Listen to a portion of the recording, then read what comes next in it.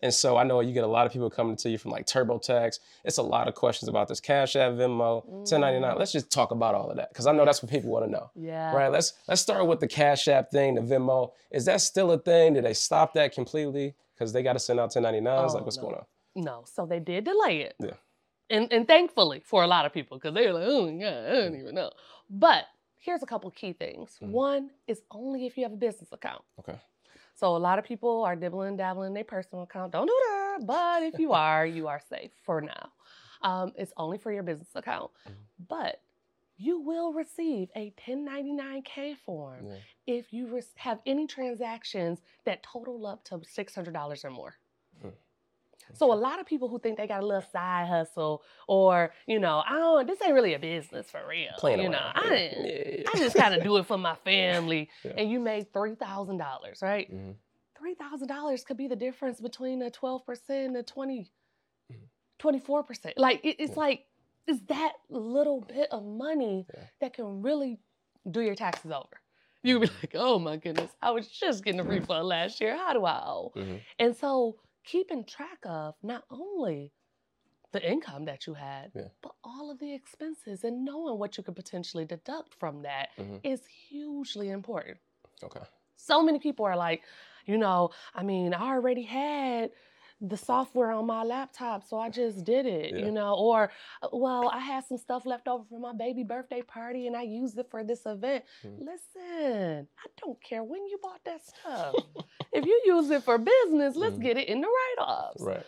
Period. Like, it's so much that can be written off, and it's so much that the tax code does allow for business owners. Right. So you just have to start thinking like one. Okay.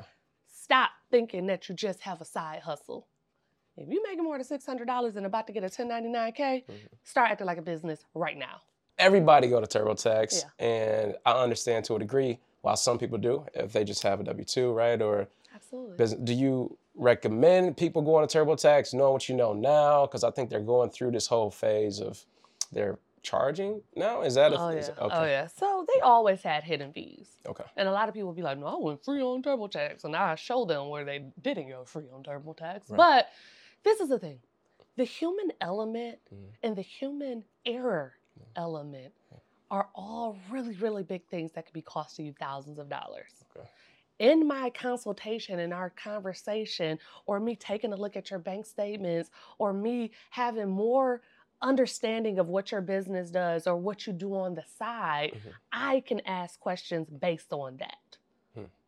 There is no, if you choose this answer, then it's this answer. But if you choose this answer, then it's this answer. Right. TurboTax is saying, hey, do you have any of these forms?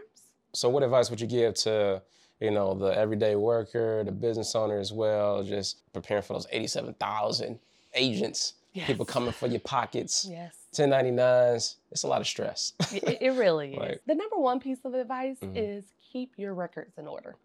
When you came over here and we met up, I want you to have start, stop on your Miles IQ app. Keep track of those miles. Like, seriously, every piece of equipment, the lighting, the camera, everything here, we're depreciating. If you travel, like this is a huge one that some people try to either avoid or they overuse. Travel is a deduction that we should be utilizing. Honeymoons, birthdays, everything we travel for, I'm gonna do some business there. And I'm going to document it. I'm gonna have an email thread saying, hey, wanna meet up for lunch? Hey, wanna go over your books while I'm in town? Because I have clients everywhere. Right. All of those things are the track record that the IRS needs. In order to write off travel, you need to make sure that, especially overnight travel, you have to make sure that the work that you said you were going there to do is going to take more than the day. So for instance, if I know I want to go for the weekend, I might make business on Friday and some more business on Monday. IRS, you want me to go home and come back and write all of that off, or you want to just let me stay? They're going to let you stay. Okay. But if I write off the whole weekend and I had a lunch meeting on Friday at noon, you could have got up out of there. Right.